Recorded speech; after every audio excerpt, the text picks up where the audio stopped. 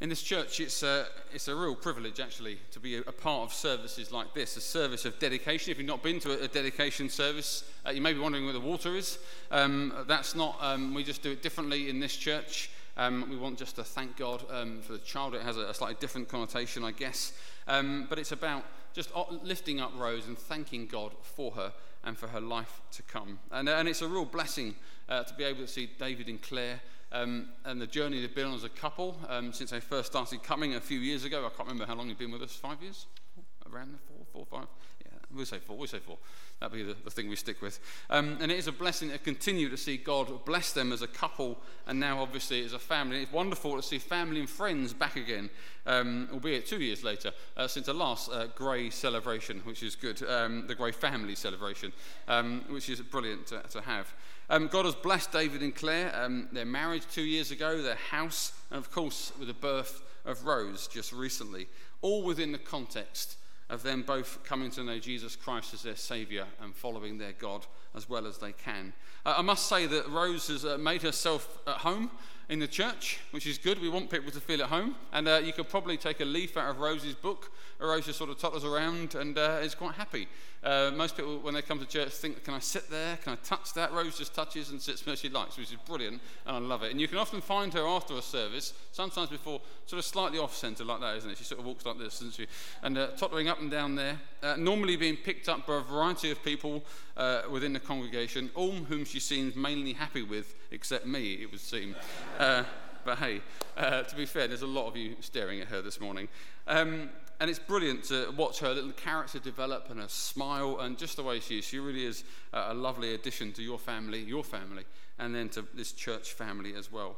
I do, however, have one gripe with Rose Gray. And I know you're thinking it's a bit early, but I must tell you a story. It's a bit gross, but never mind. So they came round, David and Claire and Rose, when she wasn't too old, and we were sitting there. We all had a go, which is the term for holding a baby, isn't it? It's my turn, pass over. So it was my turn to hold Rose, and I was sitting on the settee, and she was just sitting on my sort of leg, just there, and it was nice. And I even began to think, and this is how sort of nice it was, I even began to think perhaps me and my wife should have a third. Well, that lasted about 3 minutes. Well, 10. So I sat there, and suddenly I thought, Rose is nice and warm. And then there were a few strange noises, which I really recognised vaguely. And then there was a bit of a waft. And I said to them both, I said, I think, something might have happened. Claire, I believe, exact words were, no, she's all right. Well, when I gave her back, a few minutes later, she wasn't all right. Something had indeed happened. All over my white trousers. Now, I know what you're thinking. Who wears white jeans? Not me anymore. They're now in the bin. Anyway, so I'm going to keep that story on file, and if ever I have the privilege to take part in another serious event in Rose's life, that will be one of the stories I tell, just to tell her. But don't tell her, I want it to be a surprise. Anyway, but like all the families in this church, the Gray family are special to us. They're a special place in this church family, like all the others who are here, and it is a joy for us to be able to pray God's blessing on the three of them. Because parenthood can be difficult. I think David and Claire may have picked up on that. Those with new children, beforehand you can see them thinking, oh, we'll be all right. Then the baby comes along and they think, wow, that's difficult. No one told me it would be this hard. I came across a quote this week. This person wrote, who can ever forget Winston Churchill's immortal words, we shall fight on the beaches, we shall fight on the landing grounds, we shall fight in the fields, we shall fight in the streets, we shall fight in the hills. It sounds exactly like our family holiday. And somebody else once said that parenthood is part joy, part guerrilla warfare. And it's because of that, and because life is hard, because there are many pitfalls to be had, that today is an important moment, an important event in the life of these three special people. And I hope that whether family or friends from within or without our church, that we all fulfill our promise before God, made before God to them as a family, as much as we hope they fulfill their promises before God to Rose as well. This morning, we have been speaking to the living God.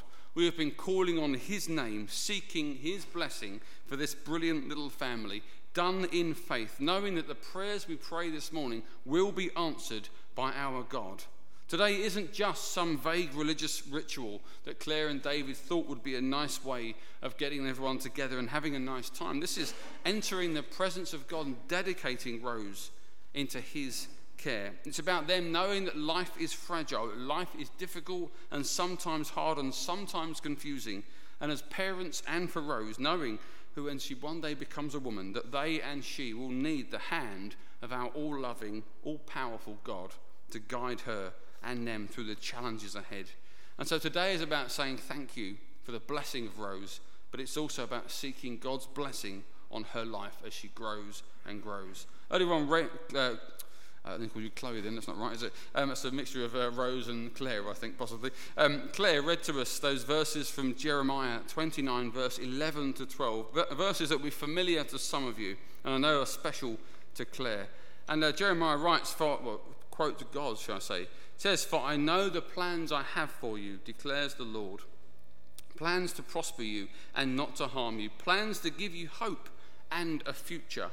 Then you will call on me and come and pray to me, and I will listen to you." These verses are very well known by lots of people, and actually are written to God's people in the Old Testament, the Israelites, a group of people who have mucked up their entire life. They've broken away from God. They've just messed everything up, and they're over in a place called Babylon. They've been taken captive by the Babylonians. And as they're in that terrible mess, which will be for 70 years, they will live in a terrible situation. God speaks to them that one day he's going to bring them home, because he knows the plans he has for them. He knows them, that they're going to call on him again, and God is going to listen and answer and bless them. And what a message for those people who have messed their life up, that God was going to bring them home. But that's a message for Rose and every single one of us this morning, that we could be in the very darkest place in life. We could have made the most terrible mistakes that we're ashamed of. We could know real agony. But if we seek God, if we call out to the living God, he will hear us, and if we call on him properly, he will rescue us. That is what the Easter story is all about. God sending his only Son, Jesus Christ, into a broken, lost world, so that all who follow him will know life to the full, will know forgiveness for everything we've ever done, will know the hope of resurrection from the dead and everlasting life. And that's our prayer for Rose this morning, that she will know her Saviour and the hope that comes when he is followed. And as we pray this morning, we do it knowing that God himself knows the very best things for this little girl ahead. He knows he knows Rose better than her mum and dad will. He knows what's best for her than anyone else in this room. He knows where she should live, what job she should have, who she should marry, should she get married, what she should do with her spare time, what she should think. God knows everything, because he has plans for her life right to her final moments. Claire's reading was about how God knew his people's future. David's was a bit longer, from Psalm 139, is about God knowing us now and perfectly. I won't read Psalm 139, it will be all day. But this psalm, written by David's biblical namesake, King David, in the Old Testament, it's about how much God knows his people.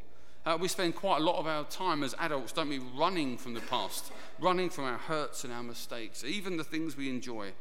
But for David, the writer of that psalm, he grasps that God knows him perfectly, that God was with him wherever he goes, and it's a real comfort to the writer of this psalm. Verses 1 to 6 talks about how much God knows David. His confidence for his life is in God's perfect knowledge of him, that he knows his thoughts, his location, his desires, even his motives.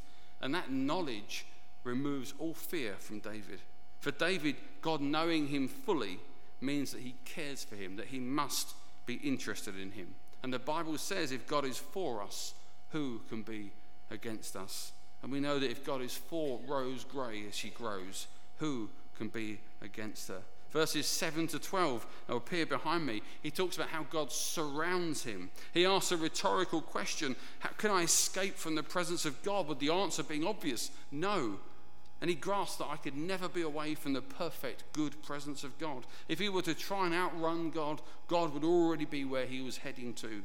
And whilst that might frighten a few people, it's great news for David, because it means that even if he runs to dark places, it's like they're lit up for God. His confidence is rooted in a God who knows him perfectly and constantly. Verses 13 to 18 speaks of how God wonderfully made him and us. David is reveling in this knowledge of God. He expresses that God made him, caused him to be created. He knew David perfectly. In fact, he knew David before he was even conceived. And when he was conceived in his mother's womb, before she even knew she was pregnant, God was knitting him together. God knit Rose together, and he did a wonderful job. Verses 17 to 18 speak of the thoughts of God, God's thoughts and what he thinks of David. In verses 19 to 24, he pours out his heart, David, asking that God will save him and search him and lead him. And that is our prayer for this family this morning, and for this little girl too, that God will save them and search them and lead them forward. Rudyard Kipling once said about families, all of us are we and everyone else is they. That in your little family it's you and everybody else is they. And somebody wrote off the back of that, a family shares things like dreams, hopes, possessions, memories, smiles, frowns, gladness. A family is a clan held together with the glue of love and the cement of mutual respect. A family is a shelter from the storm, a friendly port when the waves of life become too wild. No person is ever alone if they are a member of a family. And we thank God this morning that Rose belongs to her parents, to her biological family, but we thank God that she too belongs to the family of God. That whatever happens in those other relationships, he will never leave her or forsake her. And that is also true for you as well. And so with that in mind, I wonder if you'd say with me the Lord's Prayer. It should appear behind me. So shall we pray? Our Father in heaven, hallowed be your name. Your kingdom come, your will be done, on earth as in heaven. Give us today our daily bread. Forgive us our sins, as we forgive those who sin against us. Lead us not into temptation, but deliver us from evil. For the kingdom, the power, and the glory are yours, forever and ever. Amen. Should we just finish with a little prayer before we sing our final song? Lord God, we want to lift up again David and Claire and Rose and their wider family and friends. Father, we thank you that, Lord, you know this little girl. You knew her long before, Lord, even David and Claire were born. Father, you knew her name. Lord, you know the mistakes she will make. Lord, you know the decisions that she has to make. Father, we just lift them to you. That, Father God, they will take to heart those two readings, that they will almost be a banner over this family. That, Father God, they will trust you for your planning for their futures. Not their planning, but yours. That they will trust you, Lord, that your knowledge of them is so deep, so vast, so rich, so wonderful, that, Lord, they needn't fear any change, because you are their God, and you are searching them and knowing them, and you are their salvation. We thank you, Lord, for this morning. We thank you for this little family, and we pray a blessing on them in Jesus' name. Amen.